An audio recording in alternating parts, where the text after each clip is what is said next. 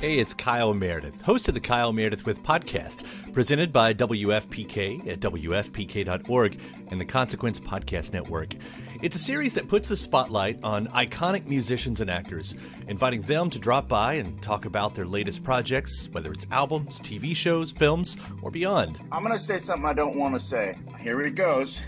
Without Spinal Tap, there is no Tenacious D. Whoa! Man!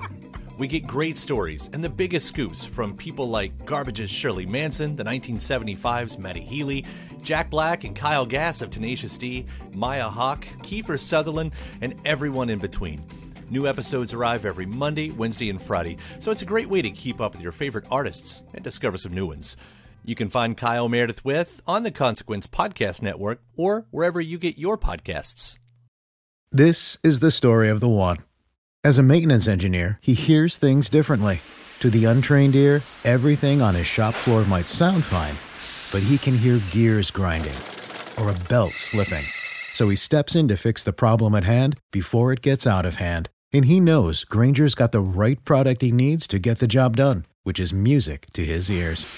Call, click Grainger.com, or just stop by. Grainger, for the ones who get it done. This episode of the Modern Drummer Podcast with Mike and Mike is brought to you by Dream Cymbals, manufacturers of handmade, hand-hammered cymbals at very affordable prices. So please follow them on Facebook and Instagram. Just search for @DreamCymbals and check them out.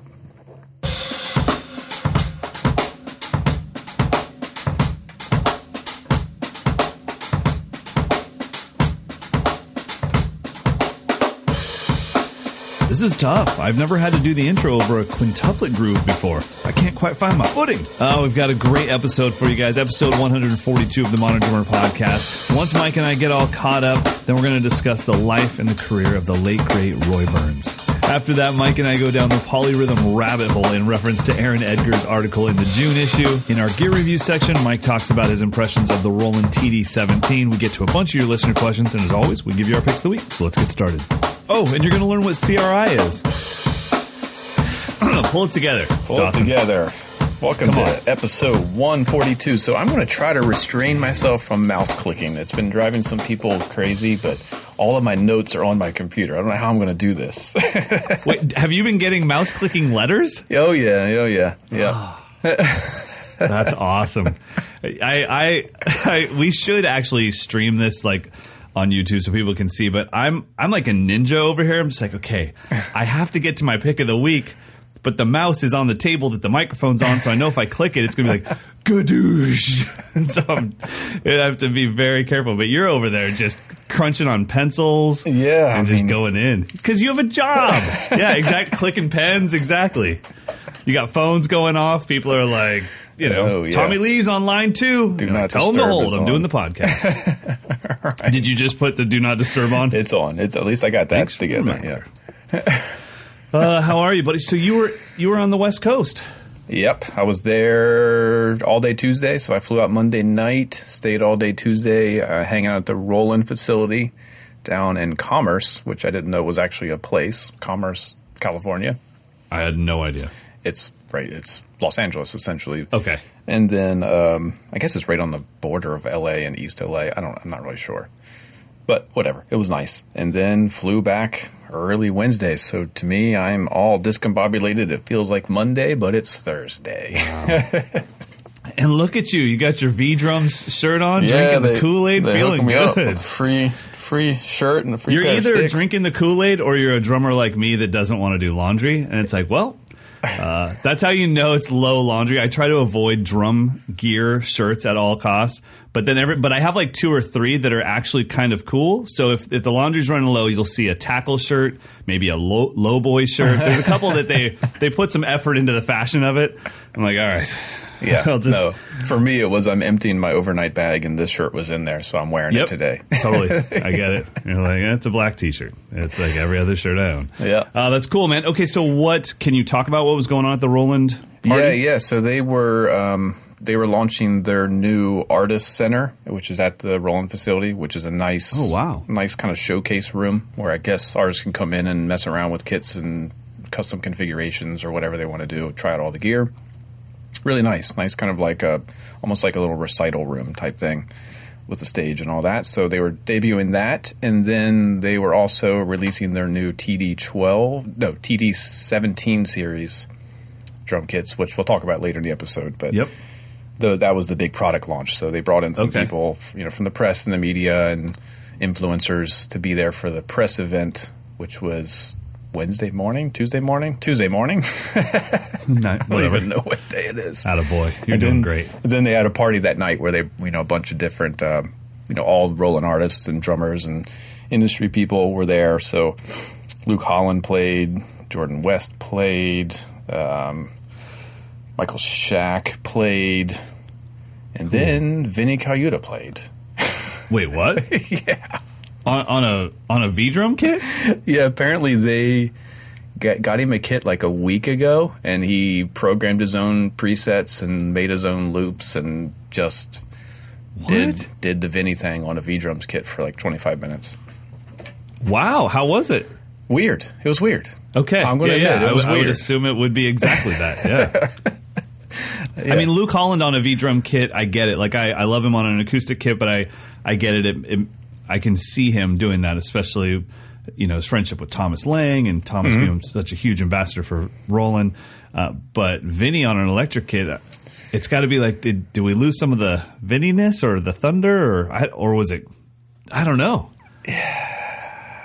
I wish I would have recorded some of it. It's Bro, that was a sigh and a half. That was amazing. That is a sample. You guys need ringtones. Get the Dawson. Do you remember the first time you heard his solo album and you listened to like track 3 where it's just boom, gosh, for like 5 minutes straight? Yeah. You're like, wow, Vinny, what are you doing? And then it takes like 6 months and you're like, oh, this is genius. I kind of think it might have been one of those experiences where you're like, man, he's just playing these weird timbale samples for like 5 minutes straight. I don't know what the heck he's doing. And like layering loops. I don't really know what he was doing. It was interesting. Okay. So I think if I would have had a chance to like record it and listen back like 10 years from now, I'd be like, damn, that was genius. But it was just interesting to hear him do his thing on non-drum sounding patches. It was really kind of bizarre. I saw a picture. I think I saw a picture. Was Keltner there? Keltner was there. He was just there hanging out, just checking out stuff, because they also debuted like a big bass drum pad, like a 20. Yeah, it was like a 22. 20, right? Yeah. Yeah. So he was just checking out that stuff. He's always cool. He's always curious. I mean, it's funny because he's kind of known for this kind of Americana, all natural thing, but he's been on the cutting edge of technology since the beginning. I think he played D-drum electronics back in the early 80s. Keltner is one of those people that just does it all, but is so busy doing it all, no one really knows what he's doing. Yeah, right. And then you find out, like, I mean, there's just nothing. If you think like, no, like the dude rocks, like he literally can rock out. Yep. And you're like, well, then I'm sure he can't play brushes. And you're like, oh, you're way wrong. He's like actually a master of the art, and it's like it never ends. I would love to sit down with one of the guys at Yamaha, one of the guys at Roland, and just pick their brains about why are you making this stuff. Who are you making it for, and where are you trying to push us as an industry? Because I'm always wondering, like a 20-inch electric or E bass drum, are you trying to do that so that on a church stage it looks better? Like, what's the mindset behind it? Yeah, are you doing that because drummers requested it? I sat down and interviewed the developers of all the stuff, and those were kind of the conversations we had. So that was clearly the bigger bass drum is for the people who are touring, like professionals. If you're playing, like if you're with Justin Timberlake and he wants an all electronic thing, you can at least have something that looks like a bass drum on stage. Okay. But this new kit that we'll get to a little bit later is geared towards everybody. Like if you need some drums, if you want just something to mess around with, it's a great practice tool. I mean, it's kind of going to clear some pathways for people, I think, which is pretty neat. Cool. Man, we still got to solve the apartment flat situation. Stomping is our enemy. No, that's impossible. Yeah, I think it's impossible. Because, I mean, if your foot is hitting the floor, then your neighbors below you, no matter what you do, are going to complain. I agree. I think it's and it sucks. They don't. I don't know if you've been apartment hunting recently. Not that I have. Everything's good with me and Amber. Everybody calm down.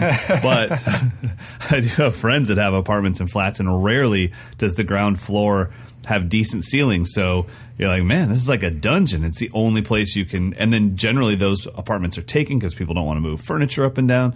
So it's just a tough thing. I mean, that's always, even when I was a private teacher full time, that was always the question I would get is, hey, we live in an apartment. What should we do? I'm like, rent a practice space somewhere. Yeah, I mean, I think it's it's a unicorn. I mean, the apartment I had when I first moved here was above a liquor store because I knew that they would close at 8 o'clock, and I could at least play a little bit at night. But there were some like Sunday afternoons when the guy would be like, "Hey, man, can you stop playing your drums up there?" You know it's bad if the guy that owns the liquor store is asking you to shut up. Yeah, exactly. I did the same thing in my the first business we owned, the Drum Lab. I was like, dude, it's next to a hot wings place and a nail salon. We're fine. And then when they're pounding on the door, I'm like, oh, man, this sucks. It's too bad, but we'll figure it out someday, but not today. Yeah. Well, how about our intro beat from Christoph? Dude, Fives? Christopher is no joke. What's that? Yeah, he was dropping some heat on some fives. I had him at a camp in Rheinsberg, Germany, and then I had him here at a camp, and he's an amazing player, an absolute sweetheart. He blew the students' minds when he was here. We have our nightly sheds, and he was, what was he playing? Maybe Squib Cakes, and he played it like note for note. Oh, cool. Like, God dang it. Why can't I just have a little bit of that German brain that says, well, I did it because it was there, so you just do it until it's done. Right. I listened to Squib Cakes. I was like, yeah, give me the first 4 bars. After that, I don't really care. As long as I can play the first 4 bars, I'm happy. But play the song, that would take me a week. Or a lifetime. Or a lifetime. His handle, if anyone wants to follow him on Instagram, it is at CHRISH_official. At Chris Official. He's a beast. Good kid. Really good kid. All righty. So let's get into it. We've got a lot of stuff to talk about, buddy. We do. Where should we start? I think we should start with some sad news, but definitely celebratory news. Celebratory, for sure, for who it was. If you guys don't know, recently the founder of Aquarian Drumheads and honestly one of the most accomplished drummers of all time, Mr. Roy Burns, passed away. And I would say he won the race, right? Of his contemporaries, he was one of the last men standing. Yeah, I mean, aside from Roy Haynes, I mean, there's not many left. I mean, he had a heck of a life and so many different chapters in a life. I mean, for the past 25 years, everyone's known him as the guy who invented the super kick. But right. And that's like probably the smallest part of his legacy. Yeah. It's just the most recent. But, I mean, his playing career is out of control.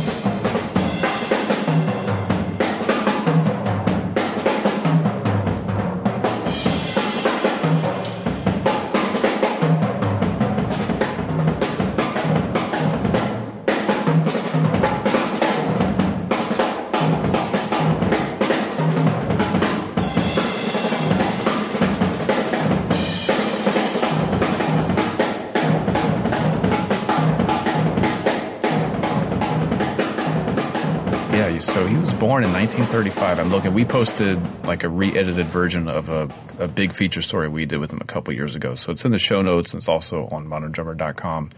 So he was born in 1935. Talk about living through a lot of American history. Wow. He was a child during World War II.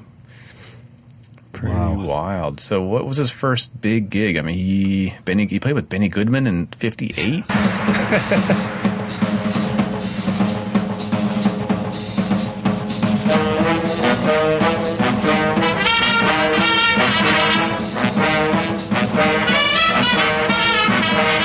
Yeah, no, I mean, seriously, when you start going through his jazz history, it's out of control. And he was also auditioning for gigs at the time that some of the greatest drummers of all time were trying to audition for gigs, and he was part of that mix. And does it say in there that I think he played on the Michael Douglas show for a while. I know he was hooked up with, so when he was a Rogers artist, I can't remember if it was CBS or, I think it was CBS owned Rogers and Fender. But it was one of the TV companies, and they moved him from New York to Los Angeles. That's how he got relocated. And back in those days, I mean, musicians were not a dime a dozen. It was a very famous job. It was a very well-respected job to be a professional musician. So there was a lot more money being put into it, especially if a TV company owns your drum company or your guitar company. And so then he ended up in Los Angeles, being relocated and doing TV stuff and everything else in LA. And it's just an incredible story. Yeah, I mean, it's kind of impossible for us to even go through his history. I didn't even know he wrote a drum book called Finger Control in 1960. I have not seen that book. Do you have a copy of that book? I'm sure I do. At some point, Roy sent me everything that he ever wrote. I mean, you know, it's weird. There's a huge connection between Roy Burns, myself, and Modern Drummer that this podcast wouldn't be happening without Roy Burns, because you and I wouldn't probably have known each other. I was a private drum instructor owning the drum lab. That was like the only thing I had. I was done touring. I had no cool credits to my name. And Roy just called me up out of the blue and said, "Hey, we want to do an ad with you." And I'm thinking like a thumbnail. I'd never been in the pages of Modern Drummer magazine. That was my Bible. And I said, "Oh, okay. What for?" And he said, "We just think that you are on to something with this YouTube thing and with doing the private lessons, and we just want to celebrate you as an educator." And I said, "Okay." And then they said, "It's going to be a full-page ad. We're going to run it in 4 months of Modern Drummer." And I had never – I'd been getting Modern Drummer since I was a kid. I'd never seen a private drum teacher in a full-page ad before. So I was like, maybe I'm missing something here. and that was like the beginning of Roy really taking a personal interest in my life and in my career, and pushing me to be a better educator, to be a more compassionate educator, teaching me that empathy was going to be my biggest skill set. All those things came from Roy Burns. And, you know, having that influence in my life and having that person that, by the way, we should also mention he started drum clinics. Yeah, right. Yeah, we haven't got to that. That's a big deal. Yeah, exactly. So there's so much of my career that would never have happened if Roy Burns didn't exist and do what he did. And so, yeah, so anyways, when that ad came out in Modern Drummer, and this is at a time where everyone's reading magazines and the only way they know about the world is through a magazine, I mean, everyone just kind of took me seriously all of a sudden. Like, why are you in an ad? What's going on? I'm like, nothing's going on. Like, I'm literally I've got my JVC camcorder for $85 and I'm making videos and putting them on this new website called YouTube, and Roy thinks it's cool.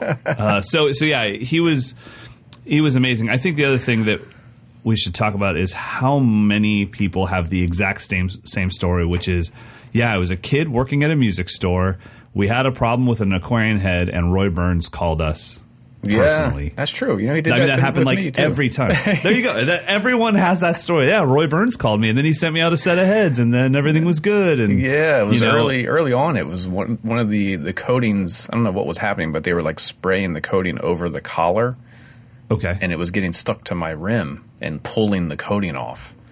Oh, wow. And I just told the drum shop, and yeah, Roy called him up and sent a whole shipment. And he sent me some of those sticks that they were making with the plastic centerpiece, whatever that was called. So I have no idea. Try these out.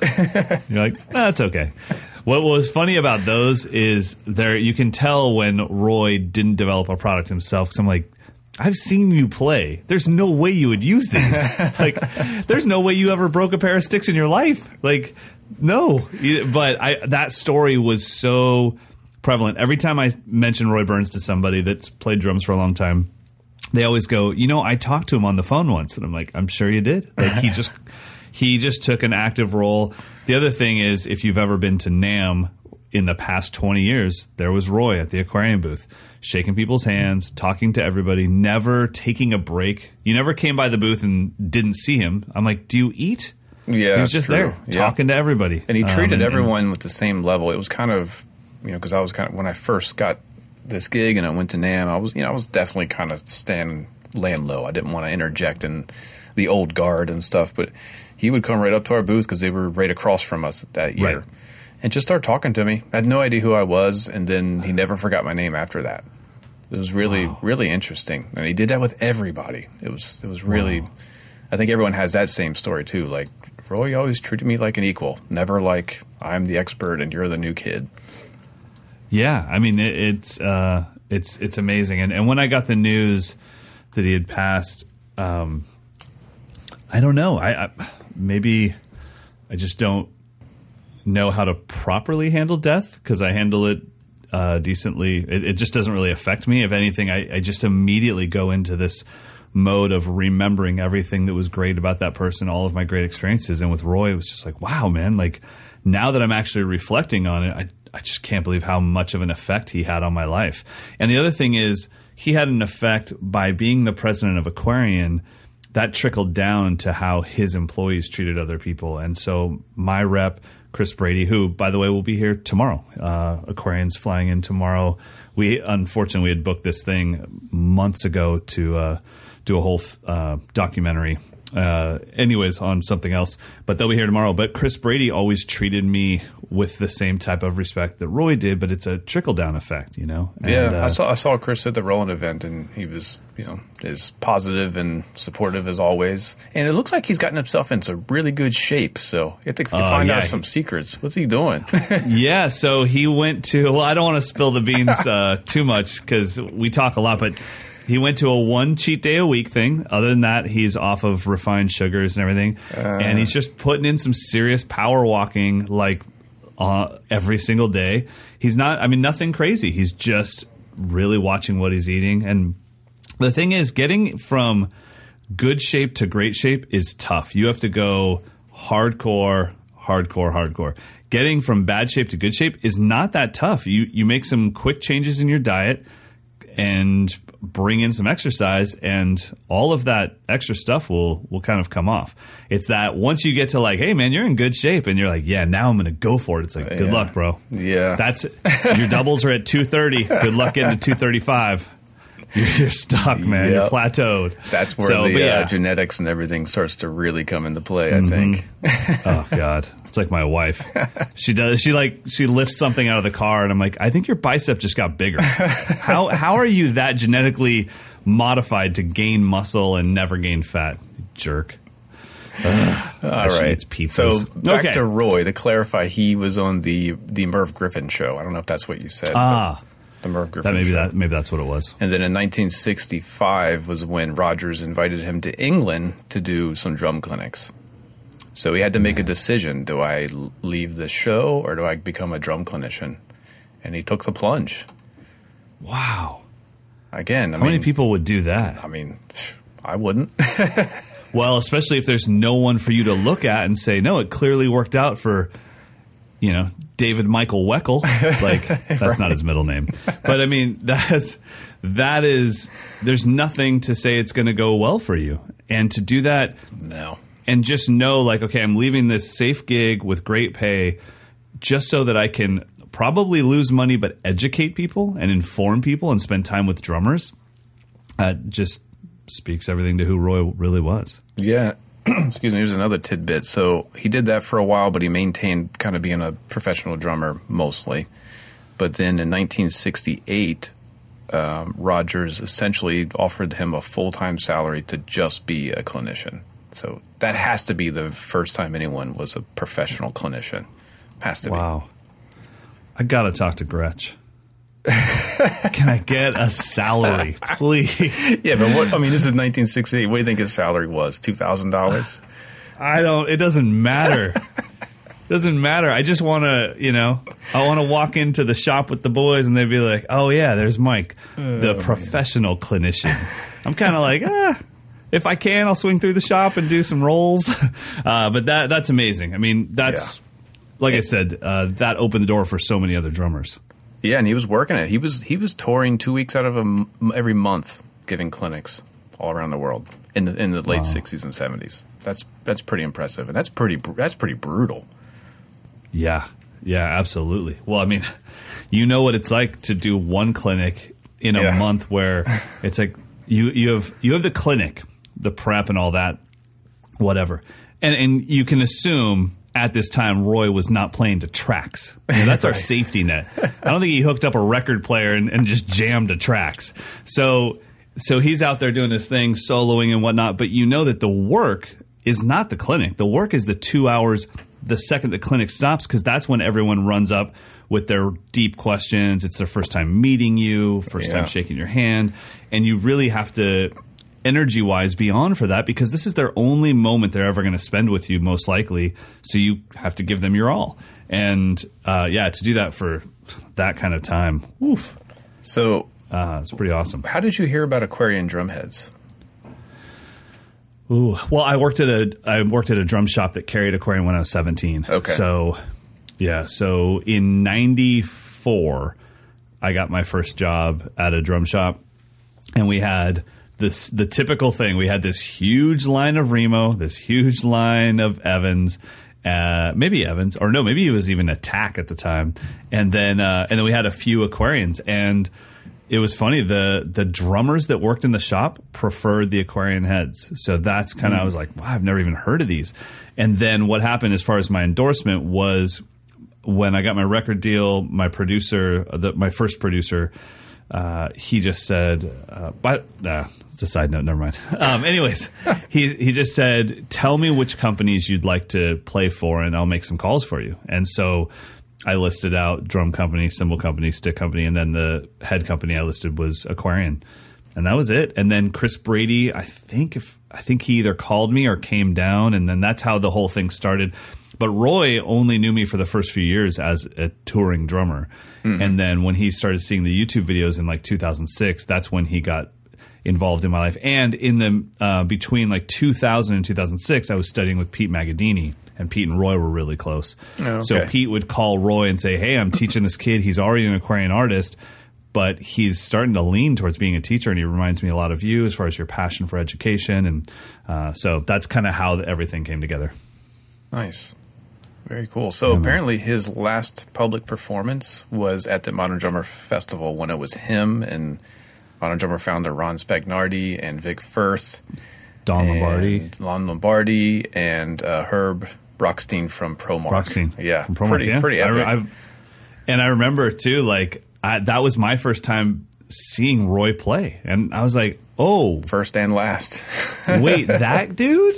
That dude can drop some heat? It was great. That was a really fun thing, seeing those guys play and seeing their, in a positive way, seeing their competitive juices going, and they're kind of, I'm like, this is crazy. These old cats are shedding. Yeah, right. Literally shedding. And I think that, is really cool, because you think back to like Buddy versus Gene and all that kind of stuff, and Buddy and Max, and it's like, this shed thing's been going on for a while. Yep. It didn't start with YouTube, But seeing those guys throw down was really cool. I thought that was a lot of fun. I really enjoyed that performance. Mr. Roy Burns of Aquarian Accessories.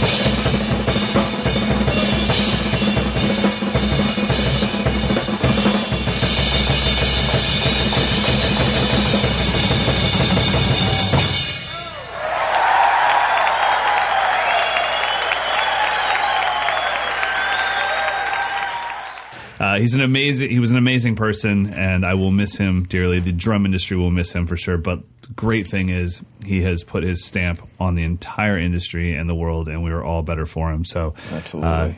Do yourself a favor and research some Roy Burns. All right, let's get into some education, Roy's favorite topic. Well, not polyrhythms, but education. So this is Introduction to Polyrhythms, right? Yes, it is. It's the June 2018 Rock Perspective article by Aaron Edgar, and he's starting a new little mini-series on how to play polyrhythms within grooves, which is something that I think we might have skipped over when we did our original How to Learn Polyrhythms discussion. Right. Like we just kind of talked about it on paper or just on a pad. But he is giving you, what we got, 14 different examples of grooves that have the polyrhythm stated very deliberately in it. And I thought it was a cool concept that I think I might play polyrhythms this way, but I never thought about practicing this way. So I'll give you example 1. So to play 4 against 3, he's playing quarter notes with the bass drum, 16ths with the hi-hat, and then hitting every third 16th on the snare. And that gives you 4 in the hand and then 3 in the foot. Yep.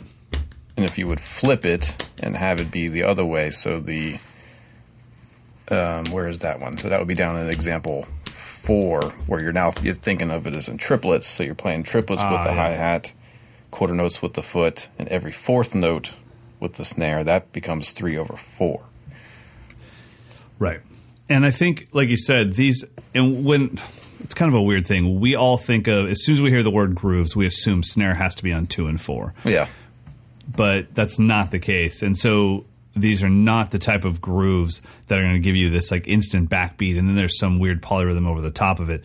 It's using the groove setting, at least in my mind, this is how I see it. It's using the groove setting and the groove position to feel the math of the polyrhythm on the drum set rather than on the pad or in your head. Right. Once you get your subdivision going, so in number 1, it's 16th notes, and you have this 1E and a 2E and a 3E and then you put in the bass drum on all the downbeats, 1E and a 2E and a 3E and then you bring in that snare on every third 16th note, 1E and a 2E and a 3E and eventually, if you can get that math and those numbers to go away and be doing this and start thinking of that left hand as the actual pulse, 1, oh boy, 1, 2, 3, 4, 1, 2, 3, 4, 1, 2, 3, 4, 1, 2, 3.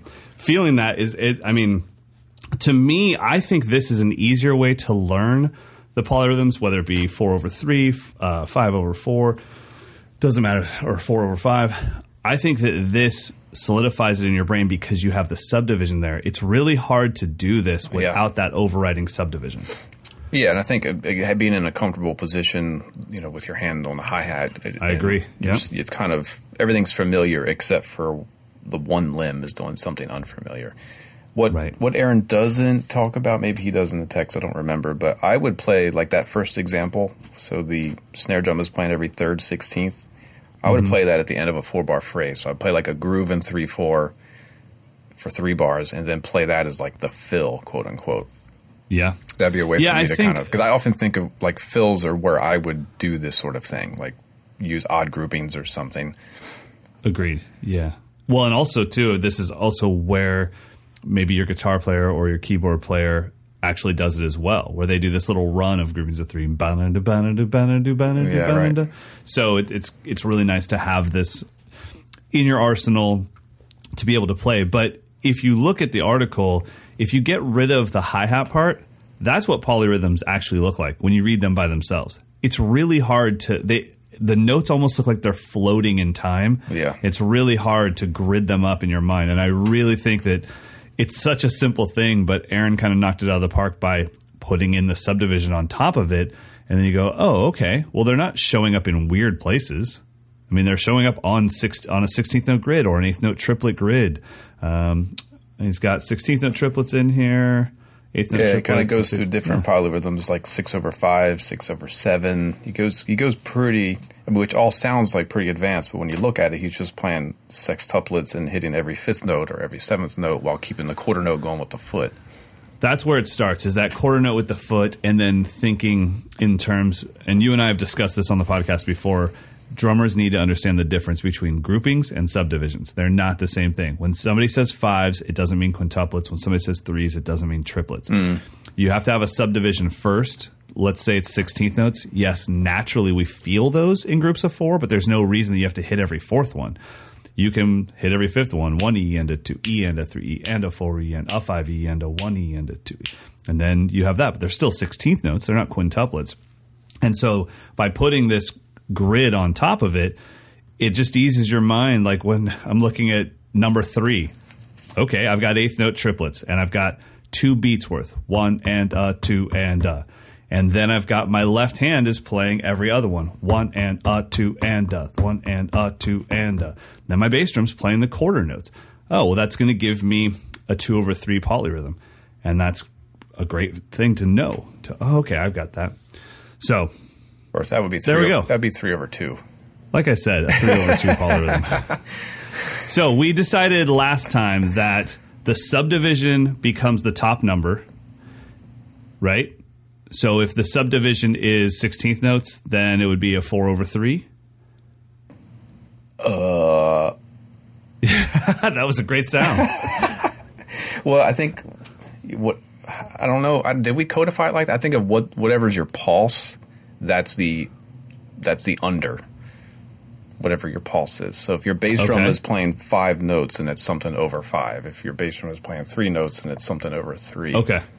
Right? So is that kind of what we're saying? Same thing? Yeah. So we've got I'm trying to think. I remember we came up with our own solution for somebody saying, how do I do a 9/4? Oh, and yeah. So the subdivision, yes, the subdivision is the top number. Right. So if it's 6/4, it'll be sextuplets, and you play every 6th note, and that'll give you 6/4.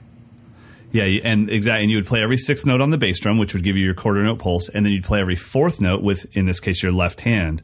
And what's confusing is now the left hand is actually the 6, and the bass drum is the 4. Whew. Good God. Just make it a sound. It's art, people. Why does it have to be so difficult? Thanks, Pete Magadini, for breaking this one down for all of us. We were doing so well, and it just totally went off the rails. We were crushing it. We can delete all that. Don't even worry about it. We're rocking. But I think that visually, this is a great way to see it. Let's go back through that. So, okay, if you want to figure out 5/4, you write out quintuplets, 4 groups of 5. You put an accent every 4th note, an accent every 5th note. Yes, so one limb will accent every 5th note. That's going to give you your quarter note pulse in this case. It would be your 4. Right. Then by accenting every 4th quintuplet, that will end up, by the end of the measure, you will have 5 of those hits. Right. So it'll be a 5/4 polyrhythm. Right. So what you originally said is correct. Whatever your subdivision is the top number. Yep. And then, so, yeah. And so if you, but conversely, if you played a 4/5 polyrhythm, that is not mathematically the same thing. Then you would have 16th notes. Your bass drum would be playing on every 4th note. Your left hand would be playing every 5th 16th note. It'd be in 5/4.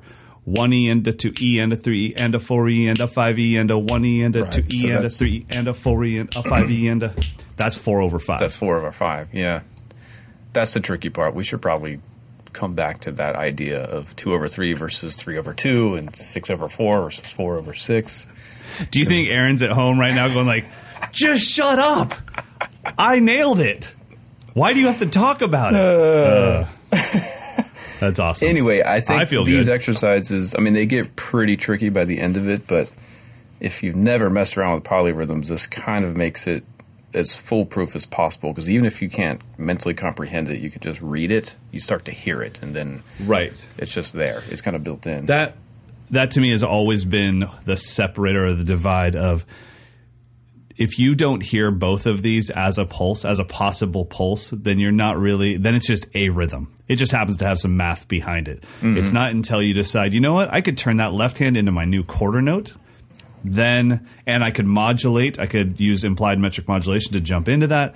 That's when I feel like you've mastered that one as a polyrhythm. When either one of the two limbs, in this case, bass drum or left hand playing snare drum, could be your actual pulse, then it's a polyrhythm. When I hear people play, I kind of think that's a rhythm. You couldn't just jump into one of those or the other one and have that be your main pulse. You're just hearing dun da da da da da da da da da. You know, and so if you guys ever want a trick, just do so 2/3, and just take one of the limbs and make it quieter. And then you can count that out loud. So if my left hand stays loud and my right hand comes down, 1, 2, 1, 2, 1, 2, 1, 2, 1, 2, 3, 1, 2, 3, 1, 2, 3, 1, 2, 3, 1, 2, 3, 1, 2, 1, 2, 1, 2. It's tough stuff, man. It is tough stuff. Wow. And super usable on your pop gigs. That reminds me, I did a clinic over the weekend, and the whole premise for the clinic was I didn't want to be prepared. I wanted to just experiment and explore ideas on the stage and kind of break down how I practice and discover stuff for myself. And one thing that I was like, I remember practicing this thing. Let me show it to you. Oh, no. So it's a 12/8, 12/8 pattern, whatever it may be, Afro-Cuban groove or whatever. I used Steve Reich clapping music as my pattern. Okay, sure. I was like, all right, so it's a cool idea for phrasing is to be able to hear this as a 16th note bass pattern and also a triplet bass pattern. So if you put the pulse every fourth note, it sounds like 16th notes in 3/4. If you put the pulse every third note, it sounds like triplets or 12/8. Right. And that was cool. And I was like, yeah, but then you can do this. You can actually play both pulses. The bass drum will play the triplets and your left foot will play the quarter notes, which 3-4 years ago, I could nail that thing cold. But I was going to say, how'd that go for you? Last weekend, it was like, so that's something I'll go home and practice, and I'll get back to you later. That's so fun. But it is a really cool thing. I mean, to be able to do that. And that's absolutely. And not only is it an independence challenge, but it literally kind of forces you to be able to perceive the same rhythm in different phrasings, and then it opens up all this, possibilities for fills and stuff. But I definitely fumbled, and it was pretty funny, and I'm okay with it. No, I guarantee it gets you more endeared and closer to the crowd. I put up me failing yesterday on Instagram as I was trying to work this thing out that I was sure I had. It's just groupings of 3 going through the grid. And then when I got to the my left hand just curled up and it was like a snail just trying to get in its shell. It was like, I don't want to be a part of this. And I was like, you know what? This is what happened. I'm going to just upload it. There was no mics. There was nothing professional. And it blew up. Comment. Thank you. I needed to see this today. I just needed to see this. And then, people identifying with my what I call self-medicated licks, where when you mess up, you just drop the heat on something. Yeah. But I never let it be more than one bar. Because people are commenting, I do the same thing, but when I get to that part where you threw down, I stay there for 25 minutes. Yeah, right. Well, that's why you don't get a lot of work done. I give myself, it's a drumming curse. I just go, son of a sket, and then I'm out of it. So, all right. Before we get into our gear review, got to take a quick second and thank our sponsor. Yes, thank you, Dream. So they wanted to make sure that we let everyone know that very soon you will be able to get Dream cymbals in many more shops in the United States. They just inked a deal with KMC, which is one of the biggest distributors in the country. So they will be available pretty much anywhere where any other KMC distributed products would be. I'm going to go out on a limb and say you're probably going to find it pretty much anywhere.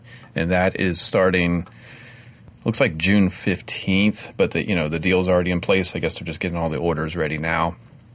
I do believe that they're still going to honor all of their previous dealer relationship as well. So it's not like they'll stop appearing if you were able to get them locally. But that's a pretty big deal for them to not, to hand over the distribution and not have to do it themselves. They can focus more on the products and that side of it. So congratulations to Dream. And if you haven't checked out any of their stuff, you will be able to shortly. So thank you, Dream. Awesome. Fantastic. All right, so let's dig into this Roland kit. I don't have one here, so obviously I can't drop in any audio, but I spent all day with it and got the whole spiel with the guys who designed it and all the ins and outs. So it is the TD-17 series, which will be, from what they said, I believe it'll be replacing the TD-11. So it's a mid-priced series. And there's 3 configurations, like most of Roland's lineups. There's the more affordable option, there's a mid-price option, and then there's the Cadillac version of it. So let me give you the pricings first, because I got that directly from them. These will be, I believe, the street price, not the list price. Okay. So the lower price kit is the TD-17KL. That is $999.99. The TD-17KV is $1199.99, and the TD-17KVX is $1599.99. So if you're shopping for an electronic kit, these are in the price range that I think it's pretty much where anyone could really. I mean, there's one there I think for just about anyone who would. I mean, these are good quality kits. These aren't toys. Right. I was kind of shocked. Perform with this. Yeah, I was kind of shocked. So I sat down with the developers and picked the brains. Like, well, why'd you develop this? What's the point? Like, you've got so many kits already. Why reinvent the wheel? Right. And so what they did was they actually took some of the new technologies that are only available in the TD-50, like super high-end module, and put some of that into this module, so you get more of the nuance, more of the realistic response from stroke to stroke, so you don't get any machine gunning, and it also kind of blends a little bit better. So there's more nuanced playability, which you can't really get from kits in this price point. They redesigned the rim, so it's actually replicates the height of an actual rim on a snare drum. Yeah, I saw that, and it's not as big and round as normal. It's almost kind of sharp, like a rim would be. It looks like a rim. What else did they do? The kick drum is more kind of stable and solid. It's a whole new brain, right? Yeah, the brain is. I've never seen this brain. Yep, new brain. They took some of the sounds they already had, but they added a whole lot of new things. There's Bluetooth technology, so you can stream videos and audio straight to it and play along with it, which is new. Which is awesome. That's only available in the middle and upper. The lower price one doesn't have Bluetooth. That's how they were able to cut some of that. You could load your own samples into it, which is not something that Roland has been open to very often in the past, which is super cool.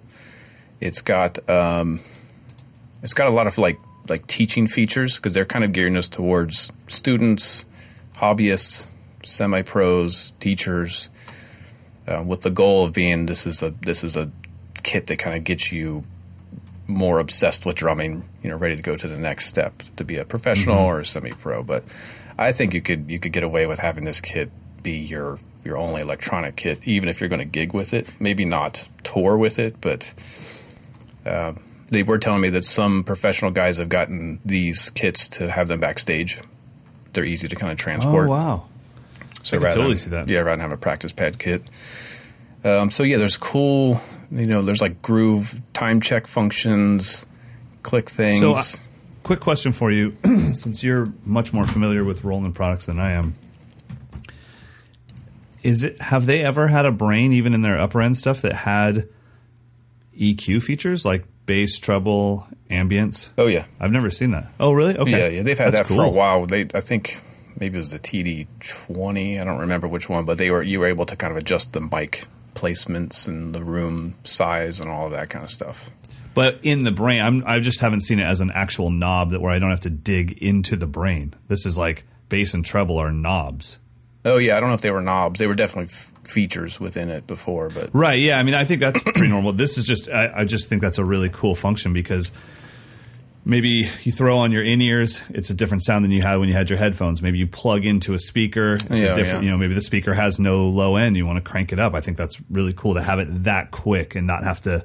That's honestly one of the downfalls of e-kits for people that use it as a practice device, is they're not on them enough to know the brains.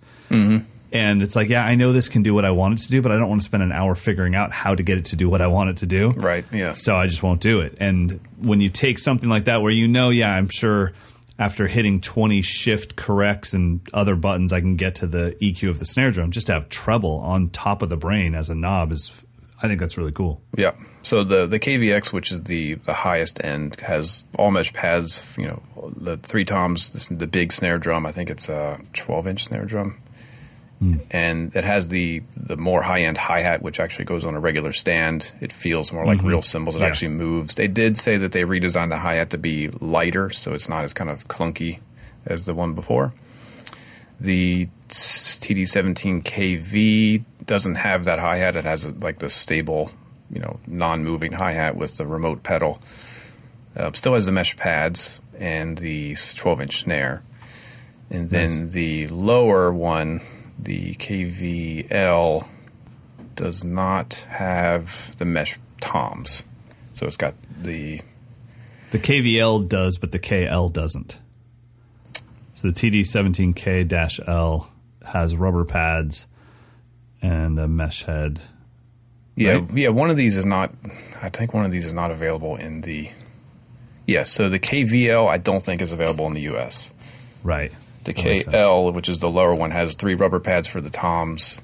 It has a smaller snare pad, which is I think 8 inches. It's a more compact kit, and also has the non-moving hi-hat. So I think that would be the one maybe for students, but I think most people will enjoy the mid-priced one, the KV. Yeah. It's got all the features, the Bluetooth features, the mesh pads, the bigger snare drum pad. Really, the only thing that I'd see that would be an advantage with the other one is the hi-hat. So if you really want a moving hi-hat, But yeah, that mid... I will say, on the sound demos, one thing that really blew me away when Annika was playing it was the articulation of the hi-hat. To me, hi-hats are where I always know that I'm on an electric kit. Yep. Because it's just hard to get them right. They very rarely recognize any tension in your foot. It's like, oh, this is closed and this is open, and that was the closed. side. Yeah. And so it just doesn't have a very real feel. And she was, ripping some chops on the hi-hat alone, and I really could hear some differences in each stroke. It was pretty cool. And I didn't hear any misfires. Like, every stroke she played came out crystal clear. Yeah, I mean, they're kind of killing it on the as close to real as you can get on an electronic kit kind of experience. The cymbals had some real nice playability. The snare drum really kind of blew me away as far as tracking every diddle and every grace note. They said they moved the sensor closer to the bottom of the pad so you don't get that hot spot in the middle. And if you notice on some pads, when you get to the center of the pad, it's like a machine gun goes off. Yep. So they moved it so you get kind of a more nuanced snare drum response. So anyway, cool. I think it's going to be a game changer for a lot of people. So check out the Roland TD-17. They kind of blitzed the internet after that event. So there's an archived live stream of the event, and there's tons of video content of Annika Nilles demoing it. Check it out. It should be available in every dealer as of now. Awesome. All right, let's get into some listener questions. Oh, yeah, listener questions. Nice batch for us. Okay, first question comes from Andrew. What do you ask for, or what do you need as far as scratch tracks to be able to successfully write and record drum tracks in your home studio? For example, if a singer-songwriter doesn't have a regular band but wants a full band album, how would you collaborate, get direction, or get the right vibe to them? From what vibe to them, what they're looking for in your drum writing and tracking. Essentially, the question is, what do you need to get from the artist in order to perform a good drum track? Yeah. As much as you can, whatever it is. Yeah. Dude, bro, you're on fire. For what you've been through, wait till I get back from my Asia trip. I don't even know how we're going to do the podcast from Seoul, South Korea, but we'll figure it out. So I'm proud of you, because I know it's going to be rough for me. Yeah, I mean, essentially you're trying to get anything you can to get you closer to the vibe. Anything, whatever it is. Yeah, and maybe hopefully that's in the form of audio. I mean, what happens when you do this stuff? It runs the gamut, and I got to say that I don't necessarily have too much of a preference. What I don't like is an extremely overproduced demo where everything is gridded out, and I have no sense of like where's the human vibe in here. Like if everything is so tight and airtight and there's no room for me to do anything, that's usually the least gratifying. I end up having to quantize the track, and it's like, why bother? On the converse, I just did a record for an old friend of mine who literally recorded the demos with like the acoustic guitar in his bathroom and an iPhone, and just gave me the songs. He did it to a click track at least, but which was great because then it was totally up to me to kind of set the vibe with the sound and the energy. So that just involved the conversation. Like, do you want this to rock, or do you want this to be kind of darker and more moody? Is there going to be acoustic guitar? Are you going to put electrics? So those are conversations I have.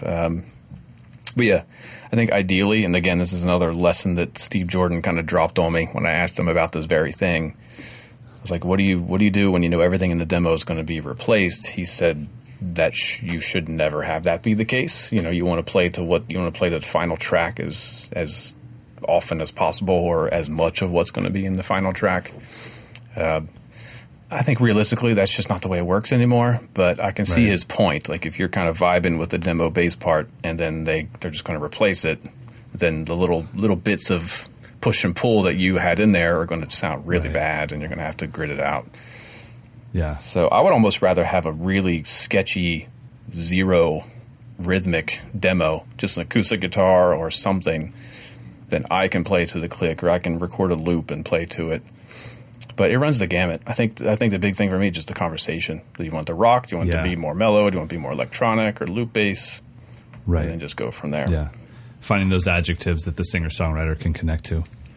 Yeah, I often ask for like references. Like, give me a band that you want this to sound like. Is this Nirvana? Yep. Is this Tom Petty? Where are we going with this? Right. That makes sense. Okay, here's one from... this one's from... Gosh, how do you pronounce this? Yevus from Germany? Yevus? Or is it Yevus? Either way, I'm so happy that this part of our podcast is out of my hands. You just say it, and then I get to jump in and give an answer. Well, it even says pronunciation Yevus, but it's Yavuz from Germany. So I hope I got that right. So I have a specific question about how you guys get the attention on the gigs so the listeners/crowd is fully focused on the music. It says, with my band, we've been playing for 5 years in different places, but I often realize that half of the crowd is focused on talking or other things and not on us while we're playing. So he says... Yeah, welcome to drumming, bro. Welcome to modern music making. Yeah, that's tough. I think you have to understand what you're doing as a service and why you're doing it. If you're playing at places where people came to mingle, they came to hang out, they came to meet other people, and you are in the background, the more I guess advanced and nuanced you get, the more you're actually bothering them. And they didn't come. Now that's very different than, let's say, a band like Maroon 5, where everyone turned up specifically to see Maroon 5. Yep. They weren't like, hey, let's go get a drink at the arena tonight. I think there's a band playing. So clearly they're going to focus on Maroon 5 or whoever it is, or Dream Theater. Nobody says, let's go to the Dream Theater show and get a drink tonight. Like, they go there and they face forward and they stare the whole time. And I'm sure Dream Theater's like, hilarious. Could you guys just relax a little? And it's like, no, we have to stare at you the whole time because you're Dream Theater. So I think understanding the situation you're in is important because obviously I don't expect anyone to know that drumming is my profession if I'm covering a buddy for a wedding gig. I'm there to blend into the background and make people dance and have fun. So yeah, that can be tough. I mean, look at what's happening in even major artists. They're having to force concert goers to put their cell phones in a bag so they're not distracted during the show. I mean, and this is Jack White, and I mean, these are like world touring Foo Fighters, and Queens these are expensive tickets, and they still just choose to look down. Yeah, they're just too worried about checking, posting selfies and stuff. Right. So I think it's just a reflection of modern society, and just how distracted we are. I don't think I've played a gig in the past few years where it wasn't essentially background music, even if we were like the featured band. There's still, it's still not. People just don't, in my experience, they just don't absorb music as the focal point very often anymore. And it's genre based. When you go to a jazz club and see a great jazz artist, no one talks. No phones are out. Yeah. And they even have a nice announcement where it's like, please put your phones away. And you, as the audience member, are hoping everyone's listening because you're like, yeah, if that phone rings while Wex is taking his solo, I'm going to be pretty pissed off. Like, I'm zeroed in. So I think it's also a genre thing, you know? Yeah. I mean, even when Vinny was ripping a Roland kit Tuesday night, it was people. I mean, it was just people constantly in and out the door, talking, yelling, laughing. I mean, going to the bar. And it's like, dude, Vinny Cayuta's in there doing something that I've never heard him do before. Whether you like it or not, like, can we just pay attention? Doesn't matter. Yeah, exactly. It's a moment that I'll talk about 5 years from now once I get it. Well, there you go. Yeah. All right, let's do one more quick one here. This one's from Linda. It says, I've only been playing the drums for a little over 2 years. I play one night a week with 2 guitarists. It's completely improvised and mostly rock. If I start off and they are playing to me, it's usually fine. But if one of them starts off and I have to come up with what to play to go along with them, I sometimes have a hard time. It usually winds up being super simple. This is especially true if the rhythm player isn't there. How can I practice this skill? They don't want to learn songs, but can you recommend some videos or books? Well, that one doesn't really work out too well for books, at least that I know of, as far as not if you only been playing for 2 beings. years. Yeah, I would say like Juliana's book or Yost Nichols' Groove book, but those are advanced level books. Yeah, I agree. And that's another tough thing. In your first 10 years of drumming, one of the worst things you can do is take your book material to the jam. Because it'll be obvious. Yeah. Everyone will know. I'm actually doing a lesson on that tomorrow. Tomorrow's live lesson is practical applications for the things you learned on my website. Meaning, stop taking this one measure fill that I showed you and playing it at a gig. That is a bad idea. That's pretty bad. I play like 4 notes of that. Yeah, I know, right? I play 4 notes of that. I don't play it like that, but you have to play it like that to get it down into your vocabulary. So, Linda, first of all, just take it easy on yourself and realize that 1 to 2 years of drumming is like literally learning your first baby word. You know, that's like so the beginning of this journey.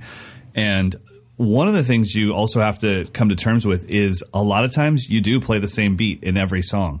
Just subtle variations, a ghost note here, an extra kick here.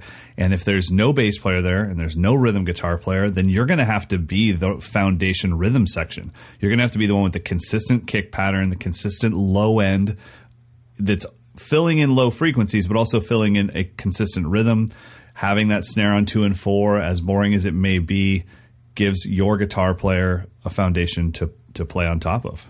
Yeah, and you need millions of repetitions of doing that before I think you even feel confident to displace an accent here or there. I mean, think about the entire AC/DC catalog. It's the same, essentially the same beat with a few different accents here and there. And different tempos. But I think we all go through that. When you get in your first band, you realize that's our 9th song with this beat. It's like, listen to the radio. They all have that one. Exactly. All of them. Of all time, you know. And then... I mean, I think that's probably default for most of us. The first time we play with someone or make up something, it's kind of our responsibility to just keep it simple. If you go straight out of the gates trying to like play something complicated, then I think it's all like automatically you're trying to talk over someone rather than have an actual conversation with them. You know, I think it's just our job. It also is a thing where if you're playing a beat that you can currently play, you feel in the first few years like you're not growing because you don't realize that you won't be able to play that beat even 20 years from now as well as Steve Jordan or whoever that you look up to. So even though I may be on the gig playing, that basic pop beat, while I'm on that gig, I'm knowing that the hi-hat could be more subtle. I'm knowing that the kick drum could be more locked in. So you still never have it down. So Linda, just keep doing what you're doing, girl, and you got this. All right, you ready for pick of the week? Yep, and I have mine. I just had to look over my shoulder to see what the model is. It's like a Roland show. They should have sponsored this episode, but I just got my hands on their new drum triggers, the RT30HR and the RT30K. So the RT30K is obviously for the kick drum, and the 30HR is the dual trigger for like head and rim. I've been using the old version of the Roland triggers for years, and they've held up great, but they're kind of bulky. They kind of stick off the hoop a good bit. These are way more streamlined and flat. Oh, cool. And they come with their own nice little boxes, so you don't have to worry about them getting messed up in the case. So they've been kind of flawless, so that's my pick of the week. If you're looking to get in the triggers, it's the... Do you know what their price range is? They're not that expensive. Let me look it up. I don't remember what I paid. $90 for the snare drum trigger. Oh, wow. That's awesome. And you can find it cheaper. I think I got it for around $70. And the kick drum is about the same. So they list brand new for like $90, and cool. I think they'll last you years. You don't have to do anything to kind of, the old ones you had to kind of set the sensor height each time you installed it. This one you just stick it on the hoop, clamp it down, and it doesn't go anywhere, and it works. It's kind of flawless. Nice. That's awesome. Well, my pick of the week is in the same price bracket. This is $58. And this is called the Aputure. And I'm not saying aperture incorrectly. It's Aputure, Aputure. Amaran AL, I don't even want to bore you with it, ALH198. And this is an amazing compact. I'm showing it to Mike right now. An amazingly compact LED light. Ooh, that's bright. That I can't even explain how bright this thing is. If you took one of the headlamps off of your car and then just put it in a little handheld box, that's how bright this thing is. But it does have an adjustment knob, so it can also be not overly bright. So when you're starting to just take your phone anywhere, or when you're just filming content, I know Mike hates that word, but when you're filming new material. Videos. Videos, there you go. When you're making videos with your phone or a regular camera or whatever, and maybe it's nighttime, it's nice just to have a little compact LED light. But the thing with LEDs is when you buy those cheap ones at Target or whatever, they have a really low CRI, and this has a CRI of 96. So what does that mean? So CRI is color rendering index, and it means it is the actual rating from 0% to 100% of how well a fake light source or an artificial light source, whatever it hits, how well does that reflect the actual color that the human eye sees? So the human eye sees at a CRI of 100%. And so when you have cheap LEDs, they might have a CRI of 70%. So it's reflecting back to you 70% of the actual color. And that's what it's reflecting to the camera. So the camera, all of a sudden your skin's really green or whatever. If you have a high CRI, then the camera will see that thing that the light is hitting the way your eye is seeing it. And we think that that's just normal. Trust me, it's not. Every light bulb has its own temperature to it. So having a high CRI rating is extremely important.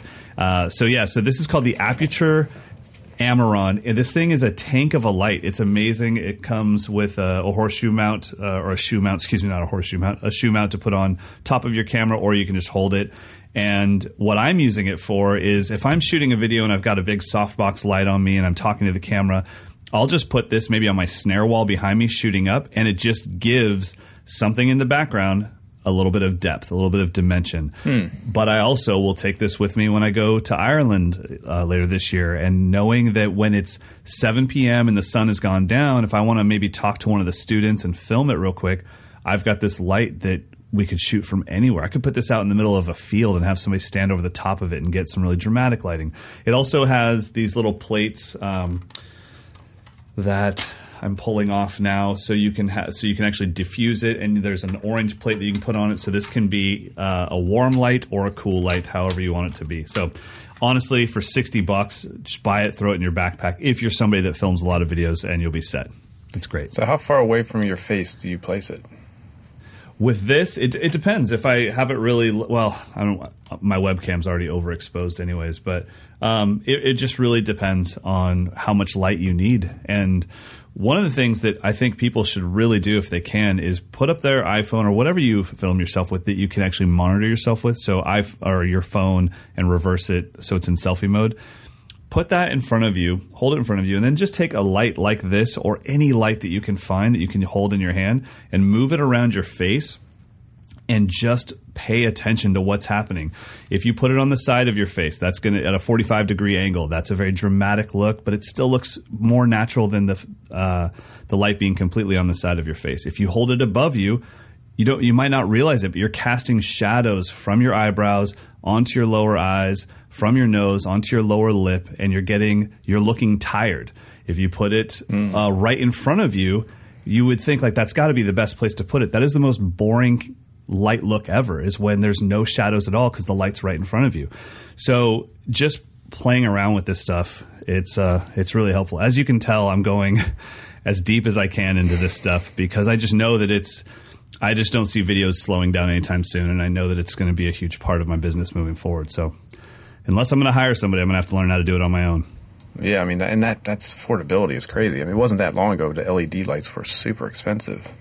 Yeah, especially, and some of my favorite cinematographers that I'm obsessing over on YouTube, they use all of this company's lighting products. This is like, it's not high end to the level that you're dealing with movie studio prices where that's $500. It's $60, and it comes in its own soft case, like own padded soft case, so I can just throw it in my backpack and I'm good to go. So there you go. Those are our picks of the week. Everyone, please, if you can. Now, I'm not going to skip over our outro guy. We're going to crush some Big Al in a second. But if you can, head over onto iTunes or wherever you get this podcast and give us a review and a rating. All that stuff helps other drummers find this podcast, which is why Mike and I started this in the first place. So please do that. We do read the reviews, and we appreciate all of them. Let's talk about our outro groove. I'm going to derail you before that. We have to tease the fact that we've got some pretty important landmarks for the show coming up, and so we've got some giveaways to announce. So I think in about 2 weeks we'll be ready to give something away. So I'm not going to tell you why or what for, or what's being given away, but you might want to keep listening and tell your friends to listen. It will be a nice little package. So I think it'll be in let's say 3 weeks. But don't miss 2 weeks from now. So definitely listen the next 2 weeks. That'll be what, episode 144? 144, yeah. So hopefully somewhere in that range, we're going to be giving away several $100s worth of goodies for sure. All right. Well, now let's talk about Big Al, because the dude's going in for us. He's giving us our outro music. So he's playing a Craviotto Cherry kit. Cherry is quickly becoming my favorite wood choice. It can do everything. Screw up everyone out there. They're like, oh, honey, I got to put my kit on eBay. Dawson said cherry's better than maple. I'm out. I only own one cherry drum, but every time I hear a cherry kit, I mean, it's the right thing. But he's also got the 3x12 A&F Rude Boy snare. So it's a Craviotto Cherry kit, A&F 3x12 Rude Boy snare. Bass drum is 20 inches, the toms are 12-14. K Constantinople cymbals. He's going for all the good stuff. Jeez. AKG nice mics. Budget. Yeah, man. So he's a college professor by day and drummer by night, he says. Big Al. Love it. Thanks for the outro groove, buddy. I guess I'll say goodbye to you, too. All right. See you next week. Oh, my God.